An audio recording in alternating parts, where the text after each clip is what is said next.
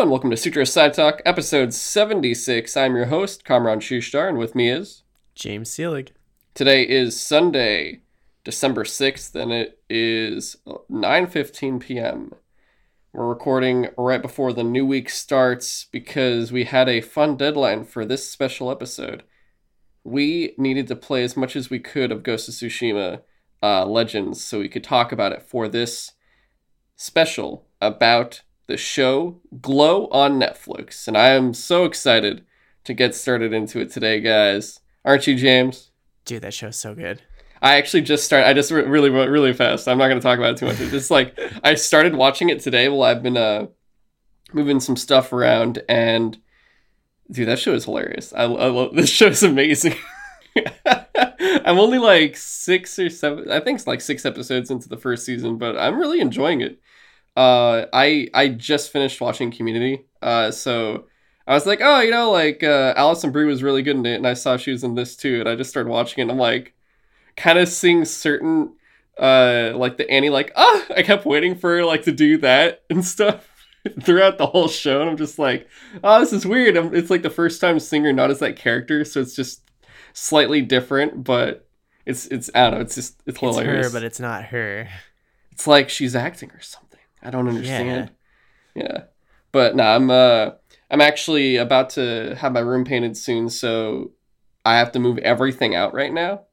And I've been going through and moving out, like, I've moved out every book and comic and graphic novel, movie, and now moving out all the games and shit. I have a lot of shit, guys. And I still have to move out, like, all this other stuff. I have to dismantle every single shelf and move, like, entire cupboards and things like that. So it's going to be really fun just to prepare for that. I think I got like 3 days left, but this is like the weekend, and I'll pretty much be doing the rest after work. So it's just going to be a fun moving time. But James, do you know what happens after that? After you get your room painted, I guess assume you put everything back. That is correct. I do put almost everything. Not really. I'm gonna put some things back. Right. Yeah. Yeah. I'm going through what I call the final purge. That is correct. The final purge, guys. I'm going to go through every single thing I can and throw out as much as I can, and also sell as much as I can, because I also would like to at least make some side dough, because I could use the money. But fair point. Yeah, it's gonna be going through a lot too, and there's stuff that's been in here for way too long. James, do you know my King Arthur poster is still up?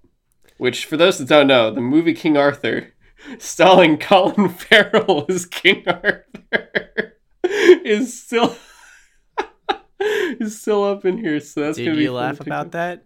But I still have a Final Fantasy VIII poster on my wall. Oh Jesus! I will say, most of the shit I'm taking down for sure, but I may put it back up or just get it framed. My Alan Lee Lord of the Rings poster, which is a very special one because I got it when I met Alan Lee. So it's very, like, that's a timeless thing. My Resistance 3 Ollie Moss poster that I got at Insomniac Games I'm keeping for sure. I actually need to get those frames. But when I got them, I didn't know anything about frames back then, so they've just been hung up, and I'm like, yeah, these need better care. But I have a shit ton of posters that I need to sort through and figure out which ones I want to put up now and kind of re-spruce something for so long, and then get rid of a shit ton more. There's a lot I gotta get rid of. It's gonna be fun, James. Real fun. Anywho, this is Sutro Sidetalk. This is a gaming, TV show, movie show, podcast where we pretty much talk about all the gaming, movie, TV show news, and usually talk about specific pieces that we can really go in depth on, as well as what we watch and what we play. But this episode is the Ghost of Tsushima special to kick off December and finish off 2020. We're only going to be talking about Ghost of Tsushima here, so there's not going to be any news, anything else. It's just going to be this, and we'll see really how far into it we can get.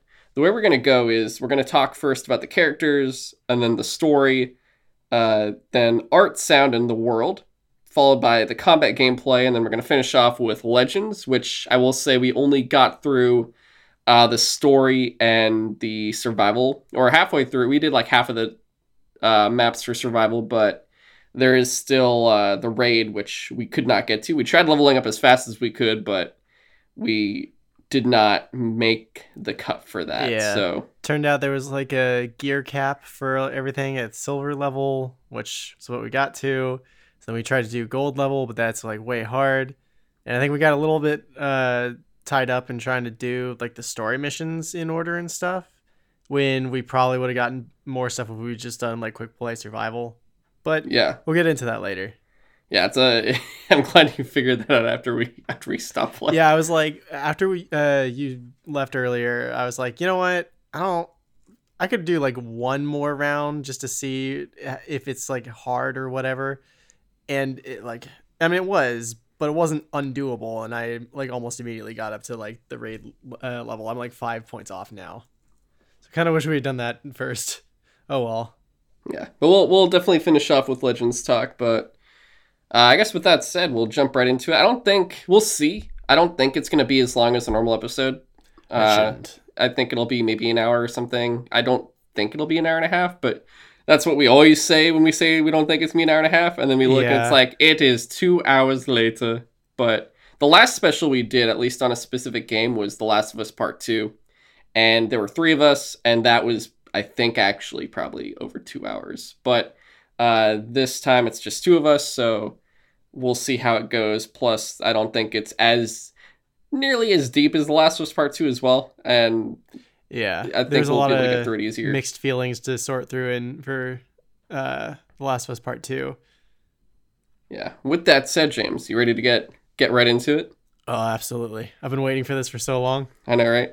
I mean, our original plan was to talk about this when the game first came out. We finished it, and then right before we were about to do that episode, they were like, "Oh, by the way, free multiplayer." They hella did. They literally announced Legends right before we were gonna record 2 episodes that week. That was literally oh my god, that was hilarious. And then we were like, you know what? Why don't we just hold off till we actually do the multiplayer? And then that's where we are now. Yeah. So without further ado, let's jump into the game that is Ghost of Tsushima. And like I said, we're going to start off here with characters, and we'll pretty much go through like kind of the most important characters in the very beginning.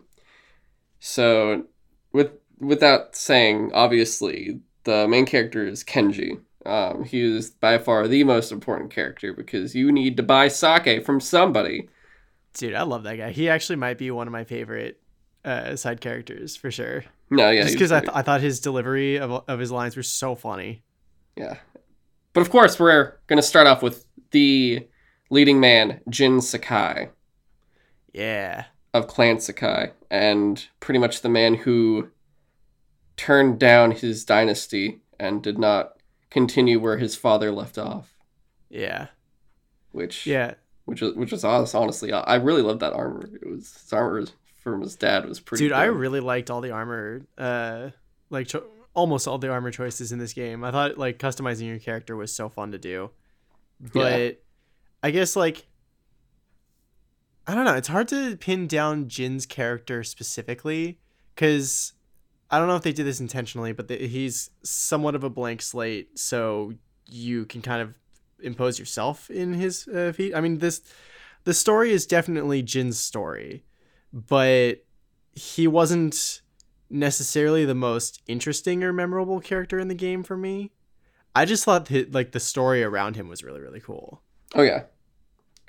And before we go really into his character, James, I just want to know, so for me, I played the game in Japanese, so Jin was voiced by Kazuya Nakai, who is his Japanese voice actor, whereas most people, I'm sure, maybe know him voiced by Daisuke Tsuji, who is his English voice actor. So I actually never ever heard his English voice because I wanted to like actually like listen to everyone talking Japanese and whatnot. But I want to do that for my second playthrough, but for my first one, I played it in full color with English voice actors. Okay, so you did English. Gotcha. Yeah.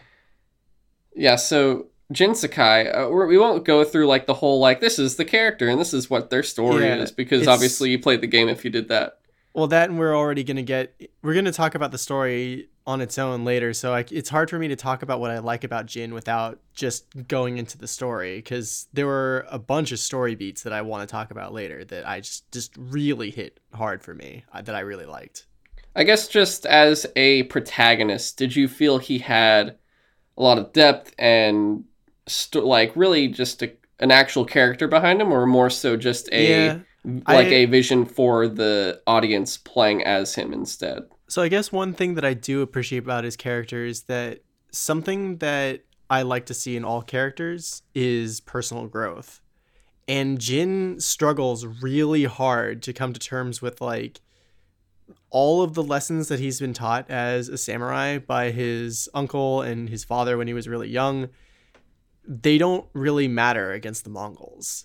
So if he wants to save his people, if he wants to stay alive, he's going to have to forgo all of the things that he knows about, like just being an honorable person. And that's really, really hard for him. So it's cool to see him go down that path, like one step at a time. And then I guess later on when his uncle sees what he's doing and he has that reality check of like how far he's gone. Like it's moments like that I think Jin's character really comes through. And I think it's cool to see that he's so fluid of a character, I guess, that he's willing to adapt to change if he needs to, even if it's something that he doesn't want to do. Because I guess for him, it's more about protecting his people no matter what than, following the rules no matter what. Yeah, I completely agree with that, especially just because they do really make you think about the code here, and especially since this is a Sucker Punch game. These are the guys that made Infamous and make you decide to be good or evil, like going through is like good or evil Cole. And in this one, it's not nearly as kind of, I guess, deep as that, because you're not choosing really, like in terms of story, you're not choosing.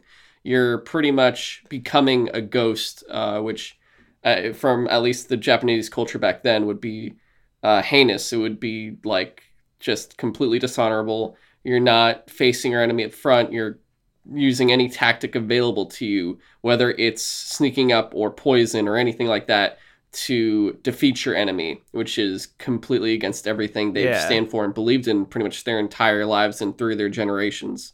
There was one moment in the game that like the entire time I was like, his uncle is stupid. Like why is he fighting so hard to follow everything by the book when he should have seen from the first battle that like the rule book isn't going to work for this one. But there was one scene where he's, trying to talk some sense into Jin, saying like, you can't do things like this. And he explains why is like, if you start, killing people by stabbing them in the back, if you start poisoning people so they never see you come, like if you never give someone a chance to defend themselves, what's to stop our own people from fearing us that we'll do the same to them? Like at the very least, if we follow the samurai's code, you at least give people some peace of mind that the law will not come for them, or if the law comes for them, they'll see it coming, and it won't be like they'll just be killed in their sleep. And that made sense to me. It's like, oh, so yeah, like what's the point of winning if now your people think that you're a monster and they're afraid of you? Yeah, so, and I do understand that too. Like that's the best part. Like even though you don't choose to do these things, even though it's like, I guess as Jin, playing as Jin, you could choose to approach the combat up front as a samurai or stealthily like a ghost. Like you can choose that, but it doesn't affect the story too much. Yeah, there's only a few moments in the story where they straight up make you do something specific. Other than those few moments, you can tackle pretty much any encounter in the game any way you want, which is really fun. Yeah, and I feel like we can go more into I guess the honor versus dishonor more so either in the story, like talking about the story itself, or when we get to the next character. But at least for Jin, still like I like that you get to at least learn a lot about him through his interactions with other characters. Like, you really see how he is, at least in the beginning, and you watch how his character changes with his interactions with others. Like, you know, when he first meets Yuna, he is very against everything she says. And then over time, you see his calling her like thief and stuff like that. Yeah, over time you see him grow with each character that he interacts with, whether it is Yuna, Masako, Norio, or Sensei Ishikawa. Ishikawa. And with them all, like, you really watch Jin, Act 1 Jin versus Act 3 Jin with each of those characters. It's kind of like, honestly, completely different. Mm-hmm. And it's really getting to watch him grow and making him, honestly, guys, he's like an ideal. He's everything that an Assassin's Creed protagonist should be. Yeah, definitely. I feel like he did two things amazingly. He felt like Batman and he felt like an assassin. It was like, oh, it's Batman and Assassin's Creed, but as a samurai who's becoming a ninja, basically. And you're just like, huh, these are the guys, these are the Infamous guys? They did this? Holy shit. Like, what the fuck? This is amazing. I see why they didn't work on Spider-Man. They were doing this instead. I understand now. It all makes sense. I'm all for this.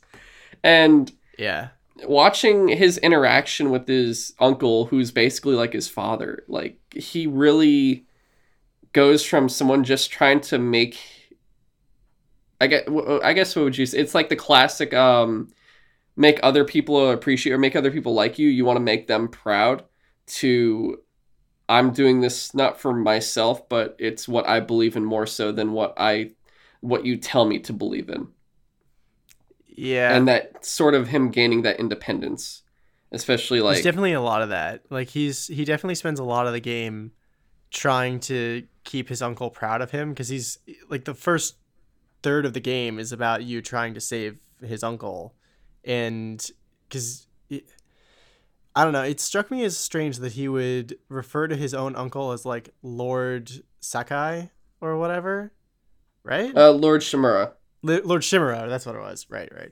And I don't know, it seemed very formal to me that he was treating his own family with the respect of like the political office that they held, I guess is the word I'm looking for. So where am I getting with this?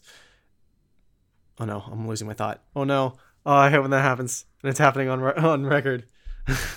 We hate you now, James. Oh, do you want to tap in? Will you figure it out? Yeah, you can go on. Maybe it'll come back to me. Okay. Another thing I really liked about how you learn about Jin is the flashbacks. You get a lot of flashbacks with him.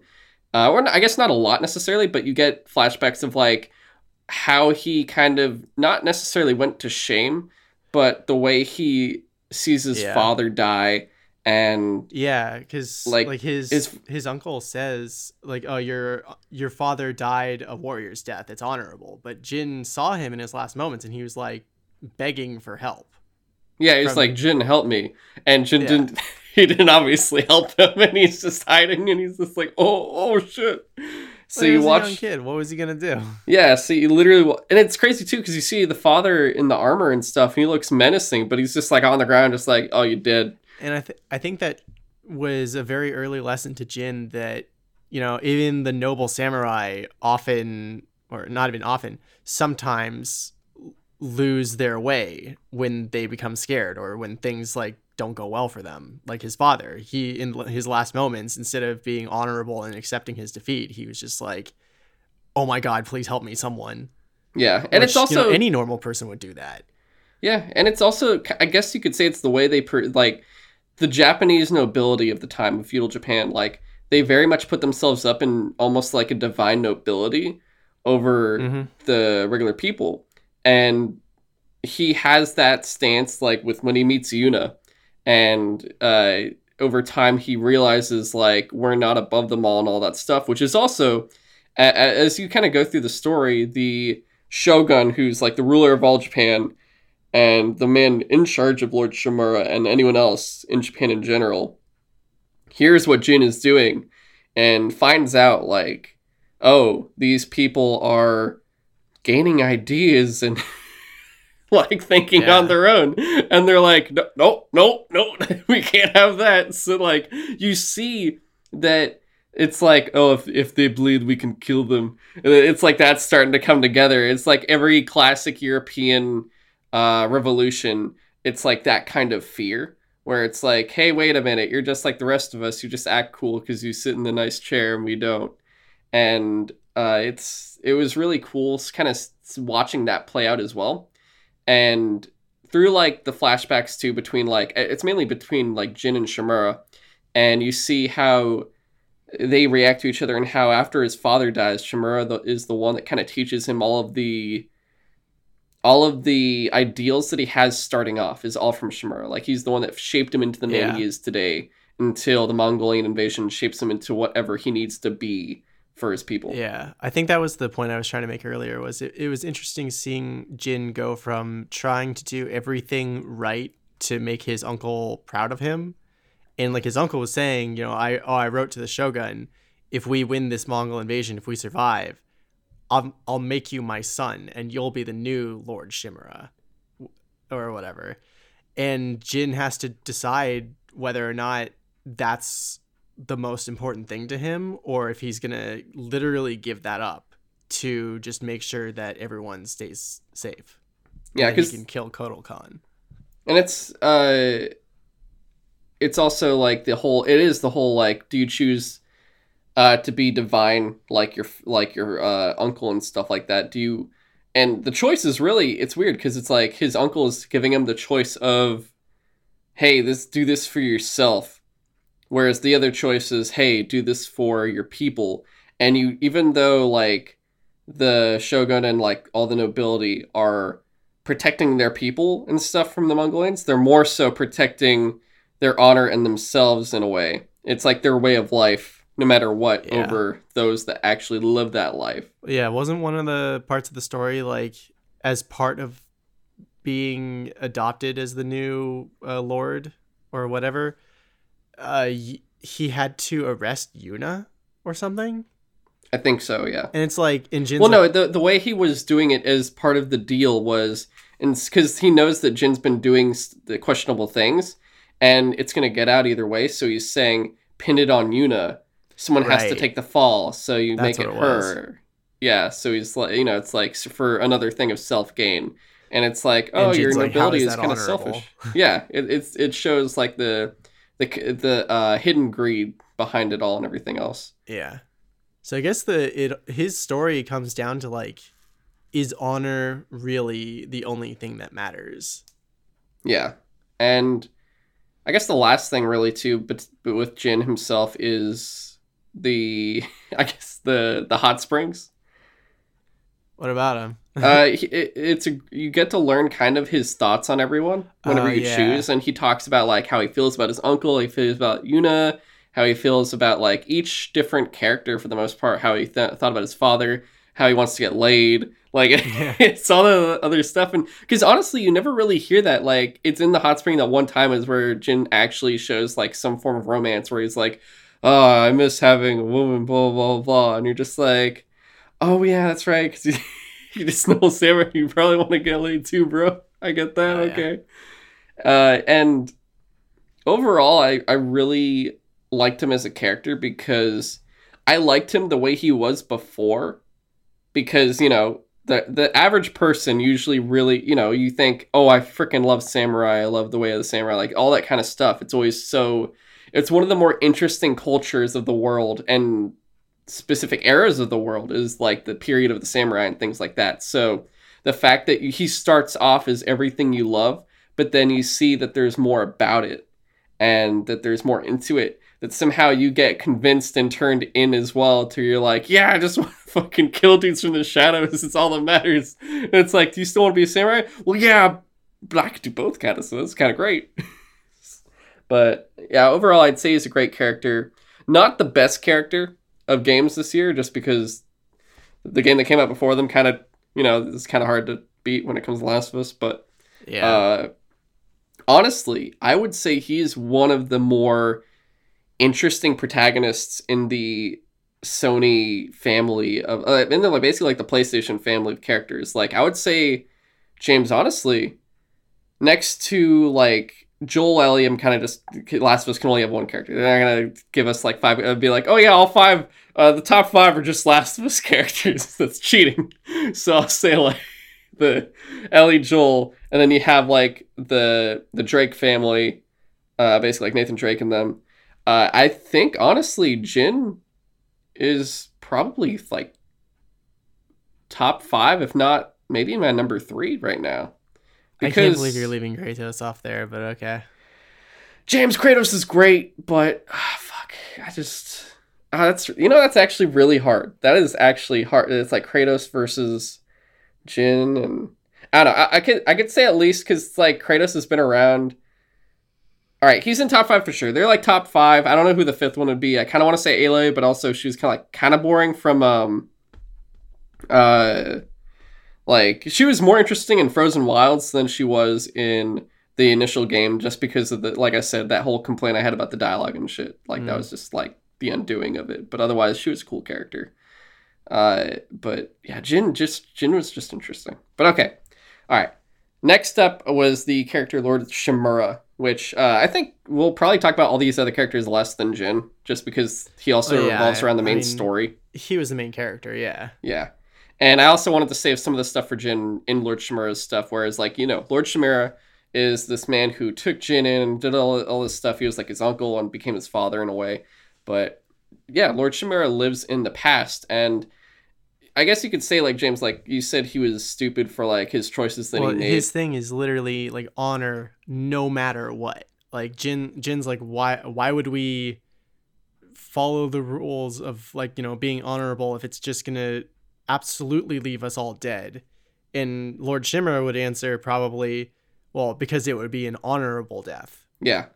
I guess the reason I understand that is because the way I see it, you see Shimura's family's pretty much all gone. Jin's all he has left, but also, besides Jin, Shimura's way of life is all he has left. His code, his honor, like that's all he's got to his name at this point, because he basically lives to serve his people as the leader of Tsushima.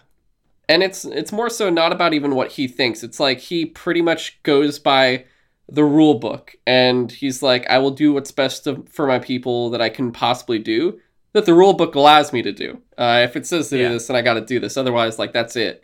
And he's the one that has to choose between, whereas Jin is choosing between Shimura and his people, kind of. Shimura is choosing between Jin and his own honor. And Shimura chooses his own honor at the end every single time. Especially to the point where, like, literally they fight to the death. Yeah. That was such an emotional scene. That was, oh my god. That's why I literally was like, oh god, is this game of the year? I don't know anymore, man. Like, I'm hurting inside. Shimura, like, there's not too much else to really say about him besides, like, he's literally the man that he symbolizes Jin's past. He symbolizes everything his culture currently stands for, and what works and what doesn't, especially what doesn't work. But you see, like, the reasons why he thinks that, where it's like, if we lose we're so majestic, if we lose our way, we'll lose that thing that makes us who we are. And it's like, we did everything to survive, but was it worth it? Yeah, and like I brought up earlier, if we survived, but now our people literally do not trust us, that's a problem. Yeah, and I guess we should say it now. James, did you kill or save Shimura?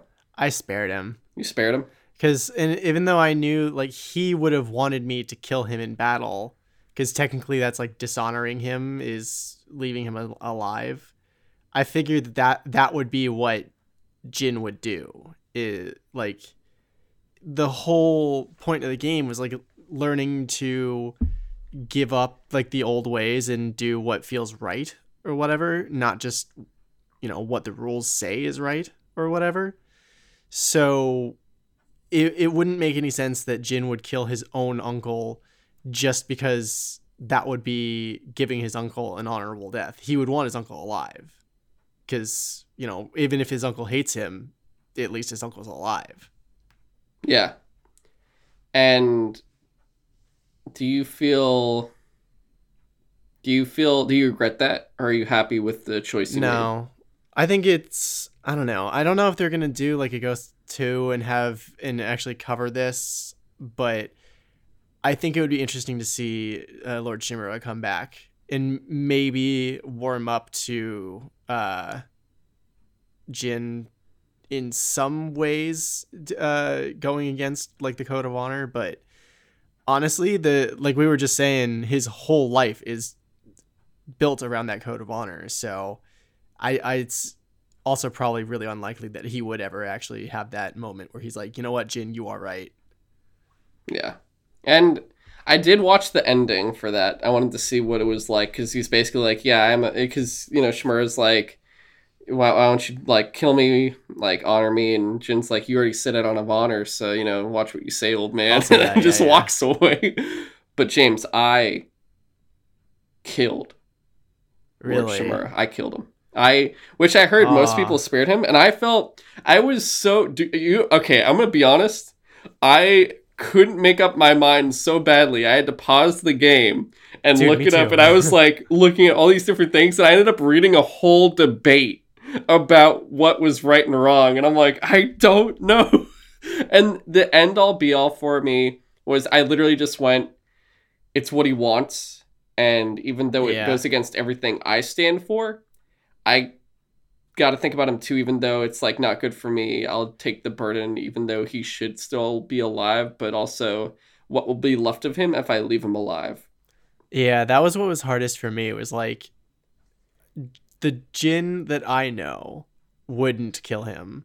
Yeah. But me as a person, I would probably be more inclined to do what he wants. So yeah, that's why I was like, oh, do I want to do what Jin would do, or do I want to do what, like, wait, shit, what was his name again? Shimura. Lord Shimura. Huh, weird. Like, should I do what he wants? Like, that was a really hard decision. And I think for me, also, this is why it was different for me than you, dude. Like, when he kills his uncle, he does the most, like, tragic scream holding his uncle. He's like, it's like, that's what I was like, oh my, I can't. It was so, dude, it was hard. It was hard. I was just like, damn, dude. Because this was really, it's like they took all of the Infamous, like, when you're playing Infamous 1 and 2 and you're choosing things, and like the end of 2, it's like, if you're bad, you kill Zeke, and you're like, I don't want to do this. Yeah. But like in this, they just go, no, you're not going to choose. And at the end, they go, okay, now you can choose. And you're just like, you didn't give me a chance to work into it, man. You just kind of forced I wasn't ready. Yeah, because you don't have the whole game to kind of decide through it. Instead, it's just all the way at the end, and you're like, oh, I have to make decisions. You didn't give me decisions to make. So it was just insane. I don't know if I regret it or not. Part of me feels like I should have spared him. And I always look back now, James. If I play New Game Plus, I'll leave him alive for sure, just to have that little difference. But it was just, it was tragic, man. It was incredibly tragic doing that. But it was all about the honor. It was all the honor at the end of the day. All right, that was Lord Shimura. Next up, honestly, probably besides Jin, my favorite character, Yuna. I liked her a lot. She was interesting. She was besides being just a great foil to Jin, as she really is she is the one that molds him, because she doesn't come from anything. She is just a thief that had to do whatever she needed to survive, and wants to just like keep herself and her brother safe. And the way she does everything, at least when she talks to Jin, at first it's also for her own benefit. She's like, I just want my brother to survive and stuff like that. But eventually, dude, like, you see her go, like, for the people and all this stuff, and she's the one that really, because she is the average citizen. She's the one that really makes Jin realize that he's been more blind to what's been going on. She basically is the one that opens his eyes to, like, being stealthy and stabbing someone in the back may not be honorable, but it's really effective. Yeah. And it's like, hey, you're injured, do you want to survive? In the very beginning, like, that's how it works. To, like, do you want to beat these people? Do you want to save our people and drive them from our land? And it's like, if you want to be a samurai, you're more welcome to. You're just going to die. But if you do, stick with me, kid, and you'll live. And that's the thing. It's like Jin literally does, not to go back to Jin again, but like he does go fight Kotal Khan again in the very beginning of the game after the beach battle, and he gets literally almost killed. Yeah, he goes in as a samurai and just like fucking. And that's where Yuna finds him, and that's why she's basically like, listen, you tried doing a frontal assault on Kotal Khan again, didn't work. Maybe try my way this time. Yeah, and I think her whole, like, arc of, like, really just wanting her family to be safe, and then once she loses her family and she has nothing left to really live for. Dude, yeah, when that scene where Taka dies was so tragic, and then when she finds out that he died, it was even more sad.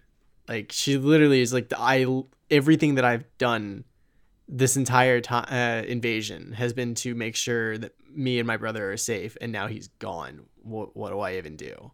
Yeah. And Jin is pretty much just like, vengeance. And she's like, okay. Yeah. Yeah. And make Kotal Khan pay. Okay, so this is my little question, and I don't want to dwell on it because, you know, it's just whatever, but did you feel like there was a romance at all between Jin and Yuna? Oh, yeah, a little bit, for sure. Okay. I felt that, especially at the end, like, it seemed like there was something, but they never really went into it too much. Like, they didn't want that to be an overarching part of the story. It could have just been a, like, fellow warriors, like, brothership kind of deal, but it definitely felt like there was a little bit more to it than that.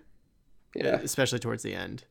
If we can leave it up to the people, and you can decide using your DeviantArt powers to either make really weird art or fan fiction. You do what you need to survive as well, and you choose honor or the people in the relationship between Jin and Yuna. I couldn't say that with a straight face, James. I'm sorry.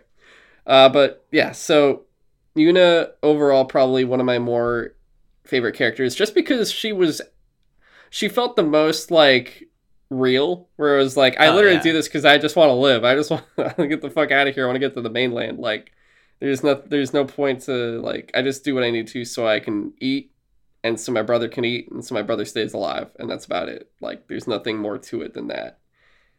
But she, like I said, she just makes a great foil to Jin of just being the person that opens his eyes to everything there. Which kind of, I guess, is a good way to segue into Taka, her brother. So Taka is like Yuna's little brother, and he is your swordsmith or your blacksmith. He's the one that, I guess not necessarily your swordsmith, considering like there's a swordsmith you go to, but he is the blacksmith that gets you your grappling hook, which is freaking awesome. And how best to describe him, James? He is like he has great talent in creation, but he is no warrior. He's like... Yeah, he came off as naive a lot. And not like that's... Not to be mean or anything, but he... And it ended up being his downfall, because he wanted so badly to be a hero like Jin. Because Jin was his hero. He saved him from the Mongols when he was basically enslaved to, I guess, work their forges or whatever. Yeah. And so he tried so hard to be like Jin, and it got him killed by Kotal Khan. And, you know, that was so heartbreaking when Jin was like, you know, your brother was brave till the very end. I think it's Kotal Khan, not Kotal Khan. I think that's the Mortal Kombat character. Oh, you're right. I might be wrong. Okay. I was like, wait a minute. But yeah, no, I get that. So he was a very likable character, but it's sad thinking about him, because he just wanted to be a good person. He just wanted to be a hero like the people that inspired him, like his brother or like his sister and like Jin. But it wasn't really in his ability. Like he was a great blacksmith, but not a warrior, like you said. Yeah, and I guess for me, I look at him as like he loves Batman so much. He tried to be his own hero, and it's just like it was the actual leave it to the professionals kid, and he didn't, and it just got him killed. But at the same time, he was just trying to save Jin, and yeah, it became his undoing. But otherwise, like he helped inspire like the people of Yarikawa when Jin goes there. Yeah, and he's from there as well, so he's like he's basically Yarikawan, and he does battle there, and I guess that's kind of where it happens, because once Jin is like, hey, it's the people that did this, you start to see Taka act differently, because he's like, we did do this, we can do this, we can do more of this, and then you see what happens after, and you're like, oh, damn. But before that, you kind of, it's fun to see his progression, because you see him grow, because he's just this kind of cowardly dude who is afraid of everything and apologizes, and it's just like, I'm sorry, I can't do what you and Yuna do. I just like can blacksmith and then hope no one kills me when I do it. And that's about it. Yeah. So it's sad to see like someone that grows and you watch them flourish and then just get got pretty much like, I guess he was like kind of like the closest thing you got to your own little pupil, if anything. But for sure, yeah. Next up though is their uncle Kenji, who is I don't think actually their uncle. Oh yeah, I was about to say like, wait, what? When did they say he was an uncle? I could have sworn they said he was Kenji is the only sake dealer. He's probably my favorite side character, just because he was so funny. Like he kept getting you to take out either not necessarily his competition, but like the Mongols would be holding on to confiscated like barrels of sake, and he's just like, well, why don't you go take out the Mongols, and I'll just take the sake. It's like, you want it, you need to kill the Mongols. This is your mission, right? Well, what if I, got something out of it? And it's like, Kenji, did you lure me here just so you could get sake? And he's like, oh, it's it's fine. Don't worry about it. And it's hilarious. His voice in Japanese, it's so fantastic. You're just like, it's the most conniving voice, and you're just like, oh my god, Kenji. You just like it, you can hear the like innocence of like, who, me? It's so good. And it's only like, I think there's only 3 missions with Kenji, but each mission is just fantastic. And you do also see Kenji grow, I will say, because the whole time in the beginning, like you're sneaking around with Kenji. He's the one that like smuggles you a few times, and he tricks you to do favors, but eventually like he's like, hey, this will really help the people, blah blah, and you're like, oh shit, Kenji, all right. And that's the best part. Like the people inspire you, and you inspire the people. Like you watch growth change mutually. Yeah, I like seeing him go from just selfish like merchant to, actually trying to look out for ways that he could help the people with his merchant abilities. Yeah. I also like that he'd just be out of nowhere. Like his missions would be in a random spot where he's like, hey, come over here. Hey, check this out. And you're just like, what the fuck are you doing here, Kenji? What are you up to this time, huh? And you're just like, all right, fine, I can't stay mad at you. All right, who am I killing for you? Fine, it's okay. But yeah, no, Kenji is a keeper, James. Everyone needs their own Kenji, personally. And then they can get angry at him and then be like, oh, Kenji, I can't stay mad at you. And then everyone's like, who else but Kenji? It's a new show coming exclusively to PlayStation Network. I just made that up, but that'd be hilarious. Wouldn't it be great? Ends with like a freeze frame and the audience laughing. Yeah. Oh, good times. But Kenji and Jin are great friends. But James, who's not a great friend? Ryuzo. Yeah. I really liked that character.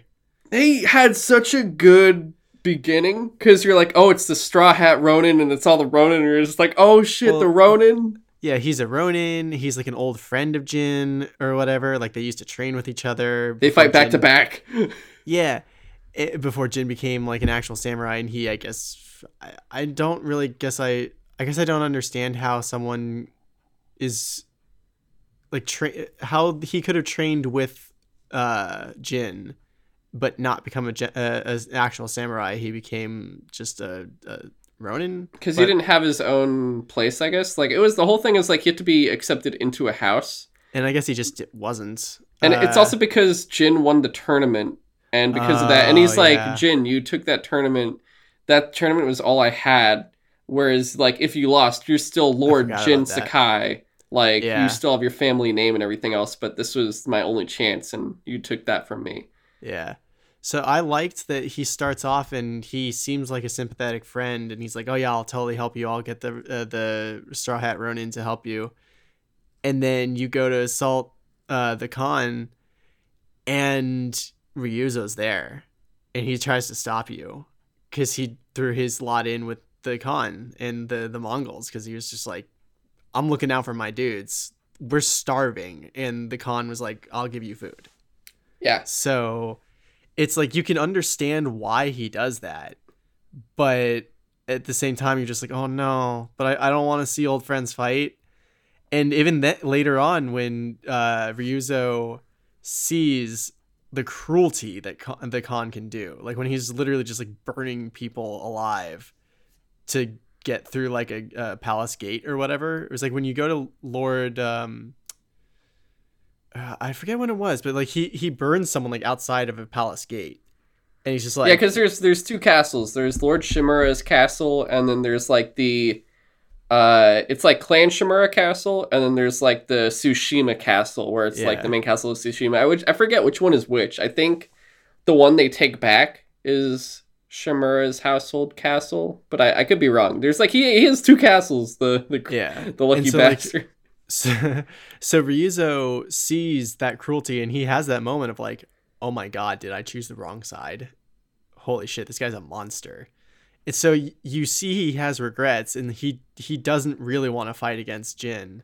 He wants to see Tsushima safe, but he just thought that the best way would be to just like bow to the Khan. Yeah. So he's kind of a tragic character, but I liked him as not exactly a villain, but like kind of a rival to Jin. Yeah, no, that makes sense. And like going through the Ronin missions in the first act specifically, like, 'cause after that you're just killing all the Ronin. Mm-hmm. But dude, those duels are so cool. Dude, the Ronin, like, once you start fighting the Ronin, you're just like, oh shit, these guys are actually pretty tough. Like, it's a new, because it's the whole, besides bandits, like, they're the most noble Japanese characters you fight. And you kind of think, because I guess like Akira Kurosawa films, like, you always think the highest of Ronin, and they always seem like the cool characters. They're like that Western gunslinger, whereas like the samurai, I feel like the noble good guy. The Ronin are more like the gray cowboys that are like, you know, the whole, like, there had the similarities between them and stuff like that. And with Ryuzo, like, and going through, and you help them trying to get food and things like that, and you go through all these missions with them, and you're thinking like, hey, I'm building things with them, and, you know, you get that mission where you free some of the captive ones, and they're like, oh, they actually like fed us and all this stuff. And it's like a weird thing where you see how Koten Khan plants the seeds, where he's like, I'll make some of them happy, even though they're prisoners. They're going to go back and tell their leader how gracious I am. And they do. Mm-hmm. And you understand why it's like not completely out of nowhere, even though you're just like, what the fuck? But when you finally see Ryuzo, and yeah, he does the whole thing of like, maybe we can make a deal and stuff. He's just very naive in that sense, but also it's like that whole thing of, he's like Yuna, where Yuna will do whatever she can for her brother. Mm-hmm. He'll do whatever he can for his Ronin. And even if it means like doing what's bad for Tsushima is good for his people, then he'll do it. And then you see the culmination of that. And especially too, when you were talking about the fires, when they're lighting people on fire, and he makes Ryuzo do it himself. Mm-hmm. And you see Ryuzo crying when you do get the compassion of like, he made a mistake, but you also see that even as a Ronin, where he's betrayed one ideal, what kind of man is he if he's already betrayed once, and if he does it again, what the hell will he be even furthermore after that? And it's like he's already gone too far. There's no going back. So he's like, what the hell would I go back to? At least here I have a chance, but it's not like, it's very like depressing, and I guess he was it's not the like, right path. But I guess he was like, I made my decision. I have to stick with it no matter what. yeah, especially just because like what happens when he goes back? Are they going to be like, oh, it's all good, you can come back and stuff? They're going to be like, oh, you're going to fucking die. Yeah, no, like knowing Lord Shimura, he'd probably execute them all just because Yeah. they worked with the Khan. Even if they helped later, he'd still be like, well, but you still betrayed your own people. Like by Shimura's own code, if he saw someone giving rice to a Mongol soldier, he'd probably kill them. Mm-hmm. Like even though he's that much for his people, he'll kill them just as easily. They're not benevolent whatsoever. Or like, at least put that person in jail. yeah. You know, punish them somehow for like helping the enemy. So I would say like, besides Taka dying and understanding what happens with Shimura, it does feel more tragic too with Ryuzo, just because you hate but also like him because you understand everything too, and you also see the difference with him. Whereas like if I remember correctly, he wears the hat a lot in the first act when he's good, Mm-hmm. and they remove his straw hat when he becomes a villain. Like kind of there's I like a didn't even notice symbolic that, but difference there. They did do that, yeah. Yeah, so like and you also see just like, I don't know, he looks darker, like not necessarily his complexion, but like his eyes just look darker when you really see him through that lens from Act 2. Because if I remember correctly, he dies at the end of Act 2. Like he's like that final boss, and then that's where all the shit changes and the snow right. and Mm-hmm. yeah. But yeah, no, Raizu, a tragic character indeed, and you do feel, I guess, I feel bad more for him than with Lord Shimura at the same time. It's very hard.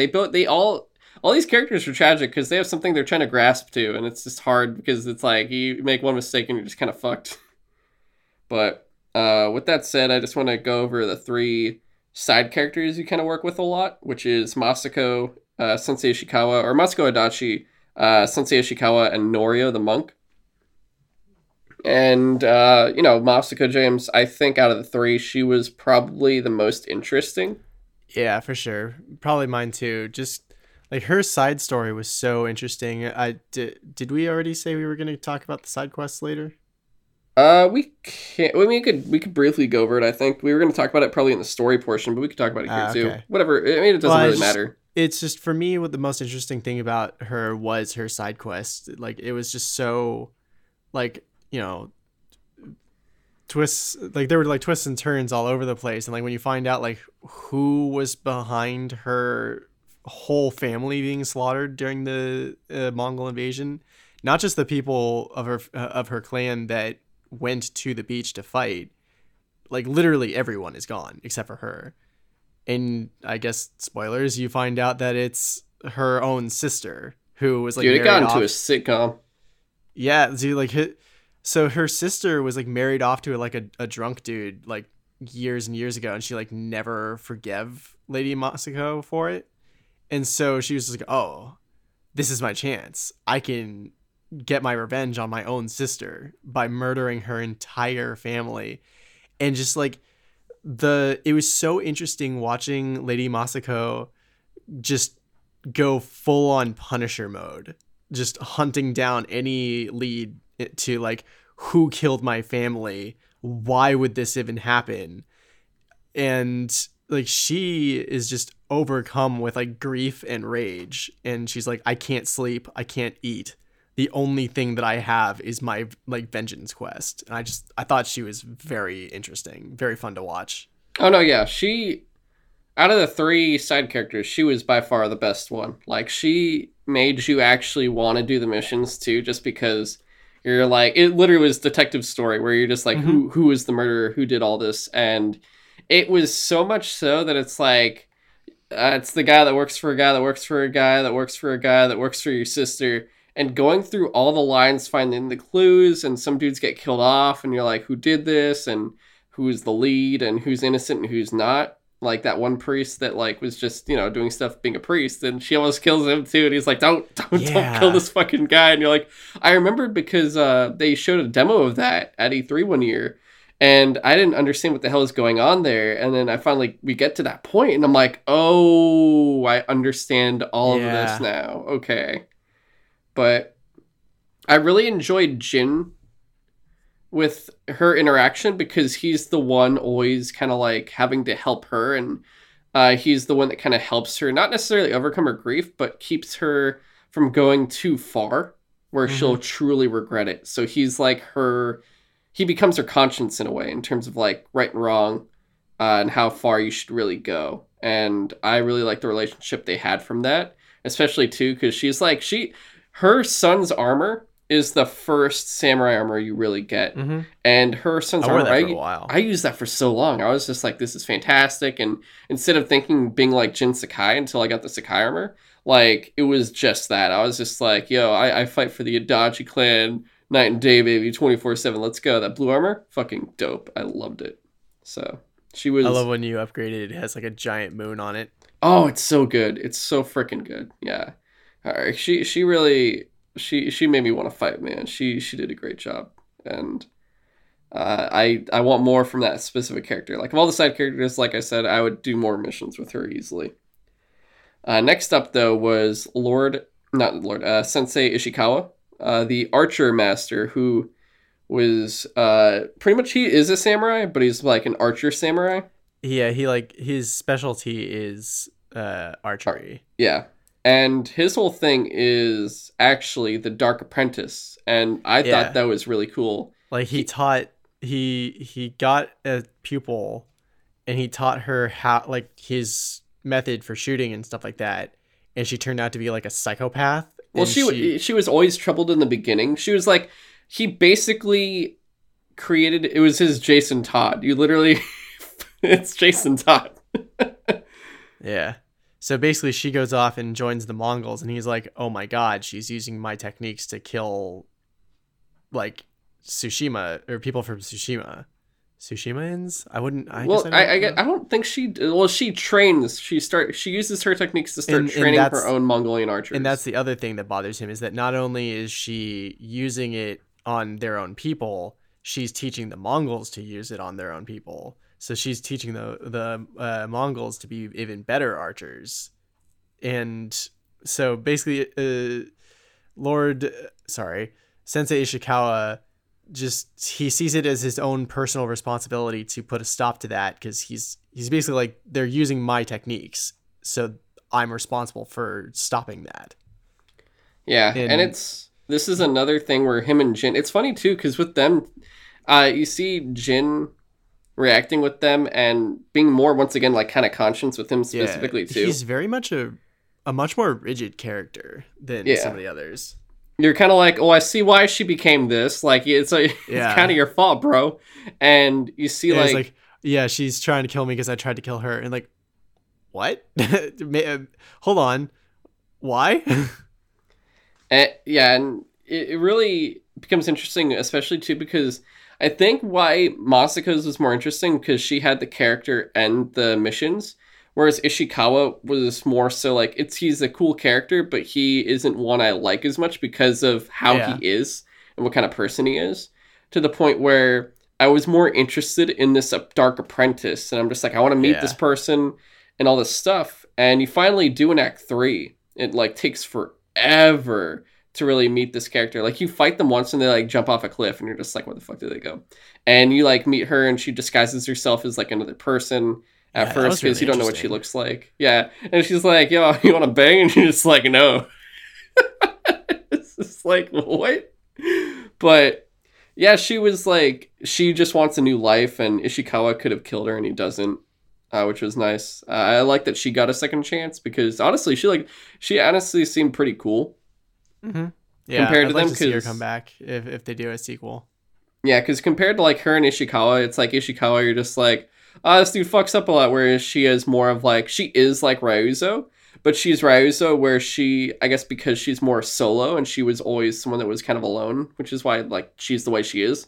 She has more of a redemption arc that she does have, but more so like you could still expand upon it if you ever wanted to later on. I don't think she would come back because of the way she leaves, but maybe, yeah. Those two characters together were interesting, especially when they interact with each other. uh, it was I guess interesting. Yeah. Ishikawa was just a bit off-putting because there were so many times where Jin would like question him, and he's just like, "Don't question me. I'm the sensei here. I'm the master." Yeah, and yeah, pretty much. And And then it's just like you find out everything that went down with Tomoe, and he's just like, or Jin's just like, "What the fuck? You're just as big of an idiot as everyone else. Why the fuck was I like listening who are to you, you?" the sensei, huh? Yeah. Yeah, and his missions too, like they weren't as interesting in Moscow's necessarily. Like I think once you get closer to actually getting Tomo revealed, it becomes a lot more interesting. But before that, it's like kind of look out, it's archers, and you're like, oh shit. And it's just you trying to kill all these archers nonstop. But it really did get me to love the archery in the game too, because I honestly, it's like, well, we'll get into the combat eventually, but like, yeah, the archery is just freaking awesome in the game. Yeah. All right, but the last side character you really interact with is Norio, who is a warrior monk, and I liked him a lot. yeah, he is interesting, especially because of his brother, where he's like, you know, he's got this full. Norio is. It's like each person has a different foil. Where Masako and Ishikawa are more dark when you start out with them, and it's your job to pretty much lighten them up a bit.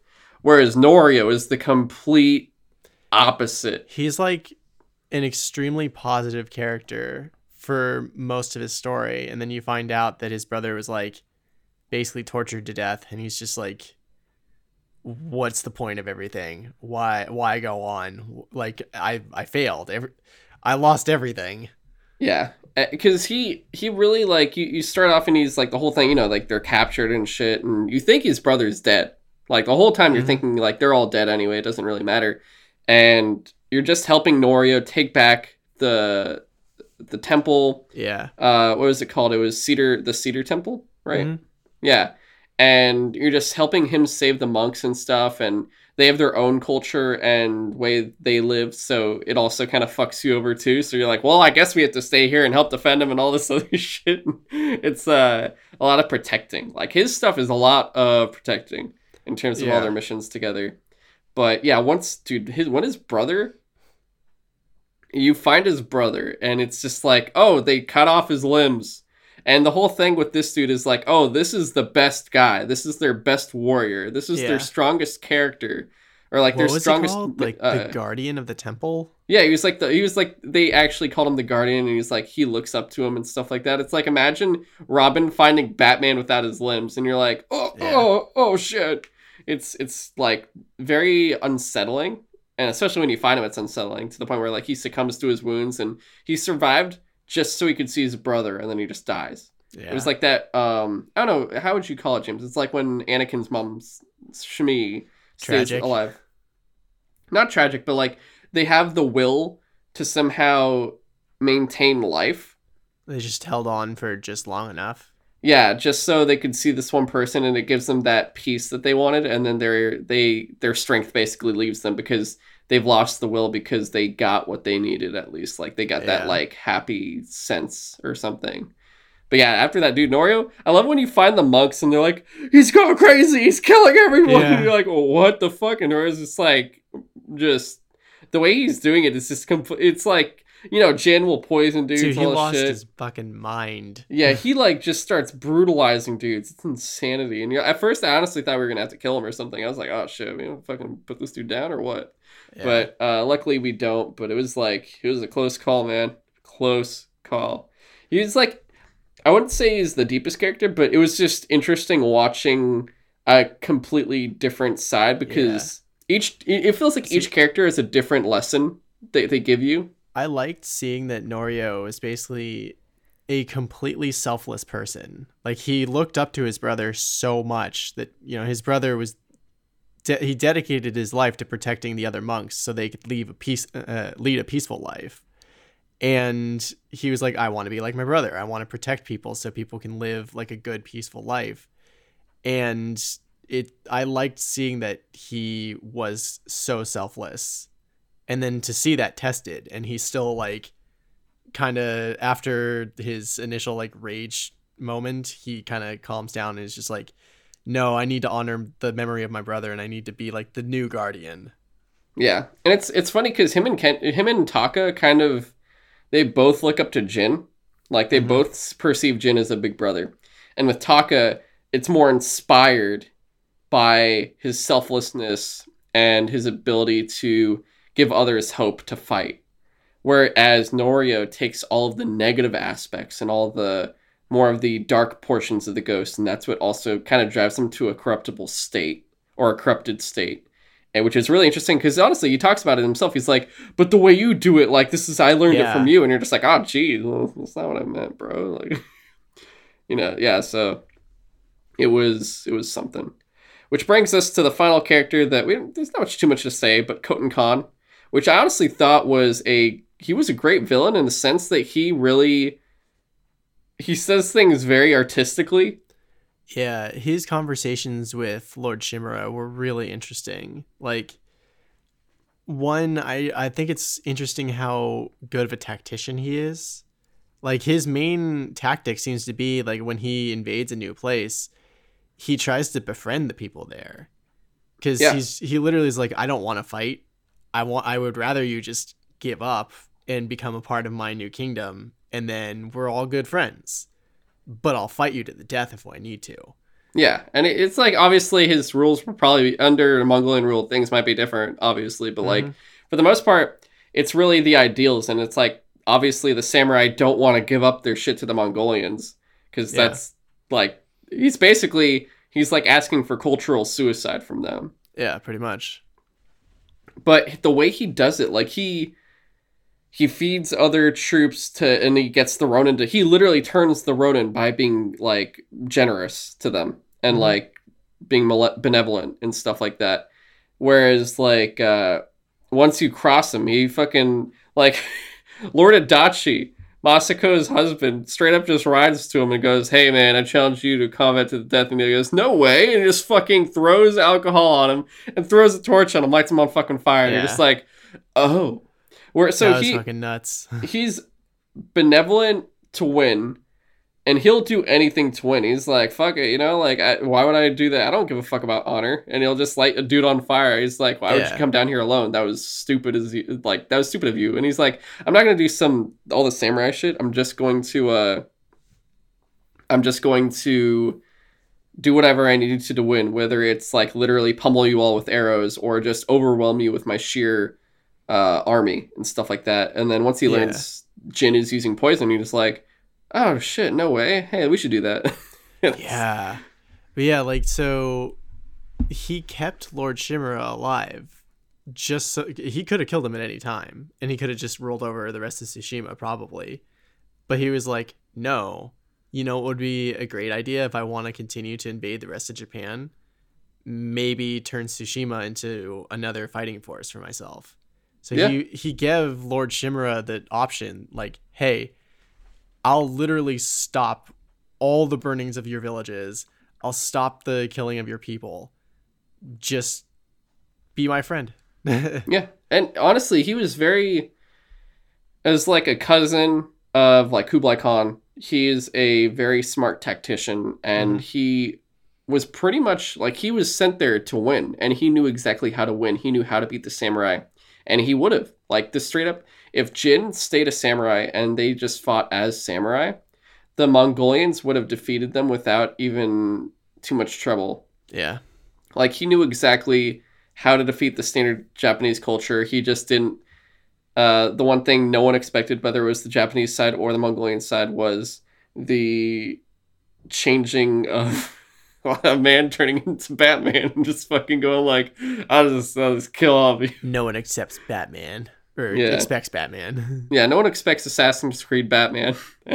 Like honestly, go Jin Sakai is Assassin's Creed Batman. That's literally what this man is, and it's fantastic. It's all of the best things. Like this is why this game I think makes so much sense to me, is because it takes everything I love and then just puts it into feudal Japan, and I'm like, wow, this is amazing. But that said, those are the characters, and that was probably the longest portion that we'll talk about because that took a while. Yeah, we're Uh, already almost at like the hour 30 we were going for. We got yeah, like damn 20 it. minutes left. All right, so let's jump I don't think there's much to say with the story itself, just because we've gone through the No, characters. we already talked about a lot of it, with just because it's hard to talk about the characters when we liked about them without talking about the story beats that made us like them. Yeah. But I'll just say, at least for the story itself, like, you get a 3-act structure that I really liked. I like the way they have the full act structure there, and it allows you to kind of, with each act, the act not only symbolizes the main story and how each act unfolds, because, like, the first part is the samurai act, really, and the second act is the conflict act, where, you know, the act has you debating on what side you choose. Are you like, are you a samurai, or are you the ghost? And then it's also like you see the same thing with Ryuzo, and all that comes to fruition with like the way you perceive everything. Yeah, the first chapter is all about getting to Castle Shimura and saving your uncle.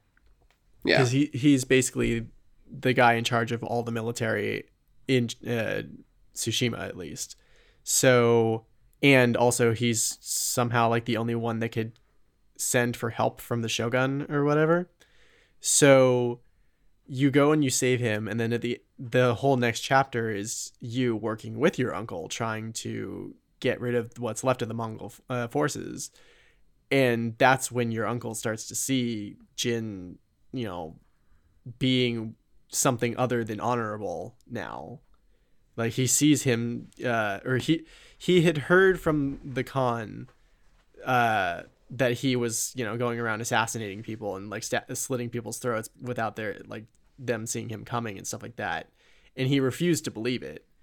And like, definitely, like, when you get to the Castle Shimura, oh no, later on, like at the end of the second chapter or something like that, when you poison a bunch of people in front of him, and he's just like, holy shit, Jin, this is like way too far, we can't do this. Yeah, like your uncle comes in like Mermaid Man. He's like, evil, yeah, evil. So that leads to Jin and Lord Shimura splitting ways, and like they're both fighting for Tsushima in their different ways. Like, so Lord Shimura is like, I'm gonna launch another all-out offensive with the reinforcements from the Shogun, and we're basically gonna just do the Battle of the Beach again, but at like the other castle in the north of Tsushima. And Jin's like, if you do that again, you're just gonna lose again. So Jin is doing his own thing, trying to like secretly get to the Khan and kill him himself. And so it is interesting to see the breakdown of his relationship with his uncle throughout the entire game, from like trying to save him to saving him and his uncle going like, whoa, you've changed, and then them just completely splitting and it coming to like a head at the end with that like duel to the death. Like, it was just a really well laid out game from start to finish. Yeah, thank you for that synopsis. Sorry. It really does, like, even the side quests. Like, you get 3 different arcs with the side quests of like learning through everything from Masako and Ishikawa, and then Norio is only in Act 2 and 3, but you get his acts as well, because like basically Act 2 is like good Norio, and then Act 3 is like bad Norio. Yeah, dude, like, oh shit. I couldn't wait to do the next story missions for each one of my the side characters. Yeah, and it's when you're going through the world, because it's like pretty much go at your own pace, do the stuff. I was always like, which one do I go to next? Like, how should I do this? How do I proceed? Like, do I want to do these side quests first? Do I want to do the main quest next? And it was just like keeping up with everything and making sure. I think for me, because I always felt the main quest had so much impact on the story overall, obviously, that I always then wanted to make sure I finished all the side quests that I could before the next mission. Same. Just because it always felt like there was something really important that I needed to do. And it would like, whereas the side quests affected my relationship with a specific character, that character was always in the main quest though, and they were still there, and it was weird interacting with them when I didn't do something yet, where it's like, oh, did you do this yet? And it's like, hey, they said you'd help them, but it's like, have you helped them yet though? Have you done that side quest? And you're like, yeah, oh, you're right. So all that kind of stuff. Overall, honestly, the pacing I thought was fantastic, and it didn't feel too overburdened. Like, Ghost of Tsushima honestly is a game with like the structure just felt enough. Like they didn't make you Yeah, go it didn't overkill feel with short. things. It didn't feel way too long. It just, I was satisfied with it. Yeah, I was constantly entertained, and so much so that because of its setting and its realistic setting, it all it did, dudes, throughout like right after it just increased because like throughout quarantine, I've already been like wanting to go and travel. I had like a couple trips to like Montana and Disney World and shit, but I there was so much more Godzilla stuff going on during the quarantine, and it just made me wanted to go more and more to Japan to see all the stuff I've always wanted to see with Godzilla there, and also like going to the parks there and all this other stuff, like all everything else there. But now because I played that game so freaking much, man, and they even worked with their they worked with the actual island's tourism website. Oh I yeah. was like, now I straight up, dude, I kid you not, if I can go to Japan, I'm going to Tsushima. I'm just like, I just need to go. They got me. They fucking got me. I'm fucking sold. I need to go travel to Japan for this too. Dude, that game was just so beautiful. I It's guess so good. do we want to segue into like the other things Yes, now? Yeah. pretty much, yeah. Because like I said, the story that we already tackled everything for the most part. So, um, the world itself, James, you said you didn't play on, uh, Yeah. So I turned on Kurosawa mode for like a few minutes towards the beginning just to see what it was like, and it's really neat. I really liked it, but I couldn't bring myself to keep it on for the entire game just because it's so colorful and so beautiful.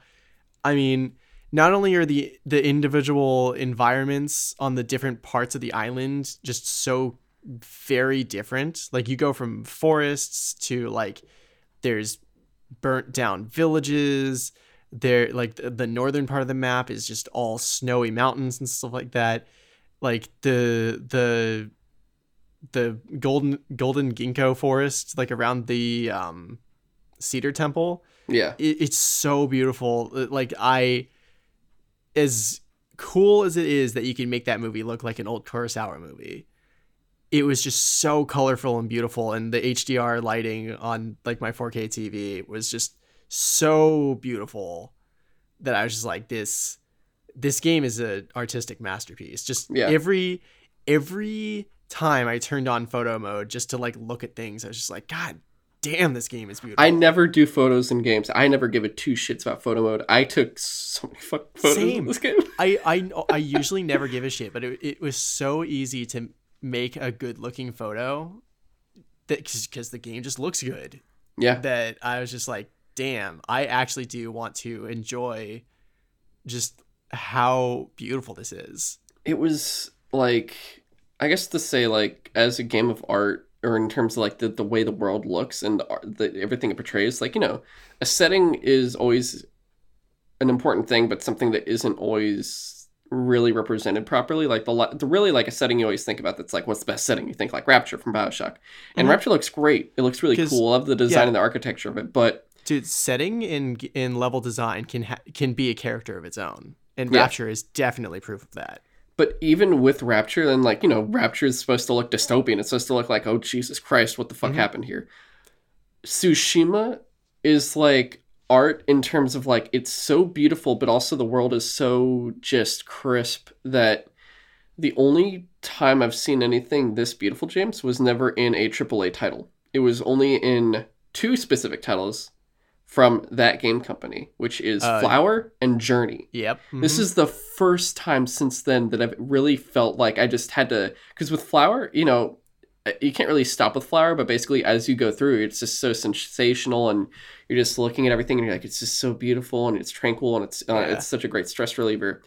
And with Journey, it's just the beauty of the world itself and the way it feels. You're just, it's something that just, I guess you could say with like BioShock just kind of increases it's like, oh, everything's tense and shit. But with Flower and Journey, they kind of relax you. They de-stress you. They make you feel like, I don't know, they make you feel good. And with Ghost of Tsushima, even with the combat and everything else, when you're traveling, when you see this world, it gives you this sense of peace that you don't normally get in a type of action game like this. Like a Yeah. game like this is normally, it's just straight up you go from one place to the other. If you go to play Tomb Raider, you're going to kill someone. You're not really paying attention to the environment too much. You're just like, I need to kill these dudes and solve puzzles and shit. And with Ghost of Tsushima, you're just like, I'm gonna go massacre an entire like squad of Mongols, but I'm gonna stop here because it's Field of Flowers.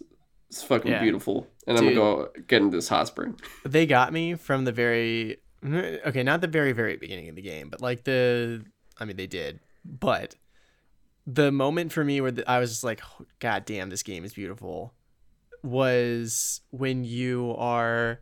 It's like after the intro to the game, and I think it's like you leave Yuna for the first time to go off and do something else, and you are like riding on your horse. You go through that like you bust through the tree line, and you're in that field of white flowers, and the music just hits a crescendo, and that's when the title screen or the splash screen comes up that says like, Ghost of Tsushima, and I was just like, the combination of the music and just how flawless it lined up with you breaking through the tree line, and then just the huge splash of just like beautiful field of white flowers. I was just like, whoa, I have not seen anything like this that I can think of in a while. That made me literally go, whoa, holy shit. Whoa, whoa, whoa! What are you Yeah. doing? Yeah, it just it's just beautiful. Everything about it's beautiful, especially James. You get to follow, and you get to pet foxes. Yeah, and that's another thing I wanted to say about like maybe not necessarily character of the setting, but a little bit kind of, because I loved how when you're just going around, there are so many environmental cues to cue you in on like there's something near you. Like you'll be riding around and like a little yellow bird will fly overhead, and if you follow that bird, it'll lead you to some place that you haven't been to before. Yeah. And there's even a little dialogue moment later on, and I forget who it was with, but Jin says like, "Oh yeah, my mom used to tell me about those yellow birds. She said they were the spirit of Tsushima itself, like, and that they knew the island better than the people do." And so that's why, like, if you chase those birds, they'll lead you to somewhere important because they know the island. And same with the fox dens. Like, if you see a tree off in the distance and it's like there's a bunch of fireflies flying through it, you know that that's a fox den. So I just thought it was so clever how they lead you through the map without having just like, I don't know, waypoint markers and stuff. Yeah. Yeah. They really take the kind of artificial stuff that makes you feel like you're just playing a game to make it just a much more real world, whether it is using the wind as your compass or seeing smoke as a hey, this is a new quest, instead of like seeing a symbol or something. It's like, it's I forgot about smoke. that.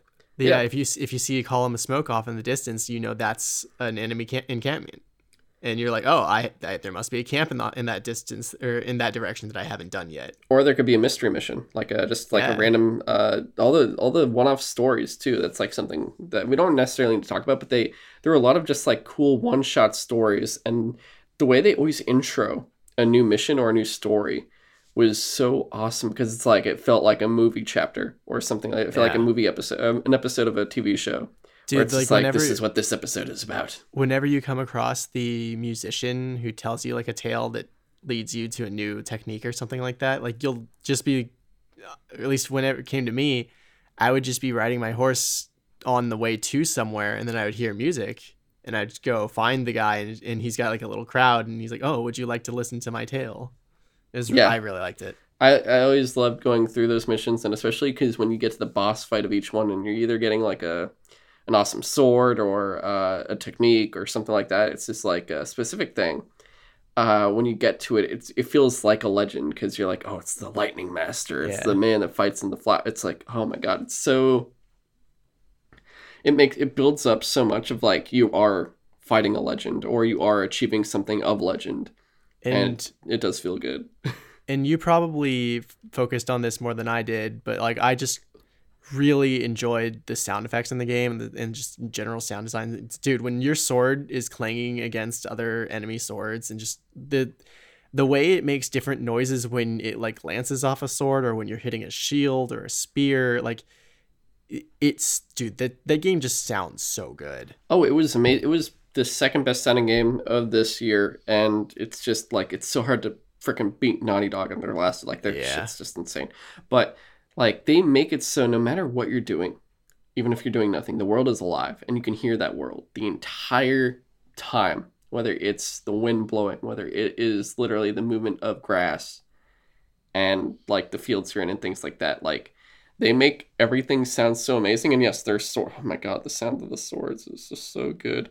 Plus like hearing the arrows fly through and just hearing you don't really get to hear an arrow when it's loosed. It just sounds so threatening because it's also a great sound cue because it warns you. It's like warning you like, hey, this dude's fucking firing an arrow. You better watch out, like roll or block it or something. But it does make it, because usually, I don't know, it feels like in a lot of games, the archers are normally like arrows are like the secondary thing. They don't feel that threatening compared to everything else. They're just an annoyance. Yeah, whereas this one, you're just like, oh, Jesus Christ, don't let them shoot me. Oh, yeah. Dude, like in Legends mode, like the archers will fuck you up if you don't pay attention. So bad. Yeah, which we'll be talking about very shortly. Yeah. And yeah, no, the world itself, art, fantastic. Like we said, the world is alive. They do it did feel innovative in terms of like really using all the things you'd normally utilize like in a UI and things like that for kind of direction and things, but to be the natural world itself. And it just made it that much more immersive where it doesn't pull you out. Like it just puts you that much deeper into the world, which is why I think it's just such a contender. It's like, it just, God, if Last of Us 2 didn't come out this year, this is the game. This is the fucking game. Absolutely. Yeah, that's the weirdest thing. I keep looking at those Game of the Year lists and I'm just like, oh man, I really liked both of these. It's so hard to choose which one I liked better because I liked them both for very different reasons. It's like this did everything. It made me want to. It's making me want to travel to a freaking country. And The Last of Us is like, bitch, we made you cry 3 times. And I'm like, stop it! Don't do this to me. And like, so yeah, that's pretty much that. And then the last thing we want to talk about mainly is the combat, James. So I think this is where you're going to get us to be the most negative, but also incredibly enjoyed, which I do want to say, I played it on lethal.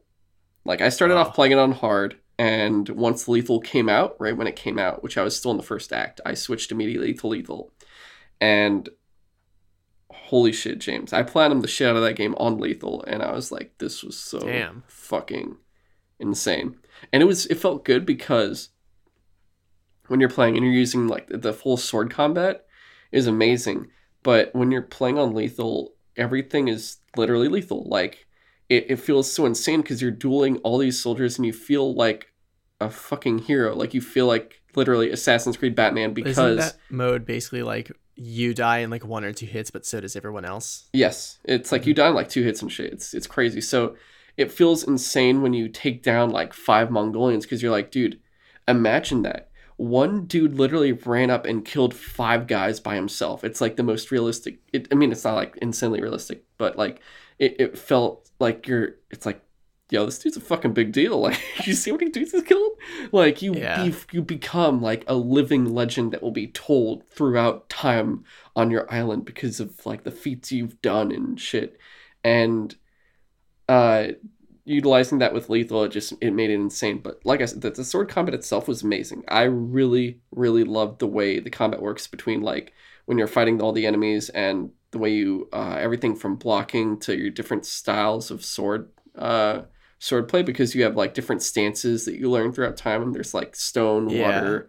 So that was the only thing that was a problem for me. Was it took me a while to get used to switching between things on the fly, but switching between your like different ranged weapons and then switching between your different sword stances and doing it quickly while in a crowd of people took a while for me to get used to.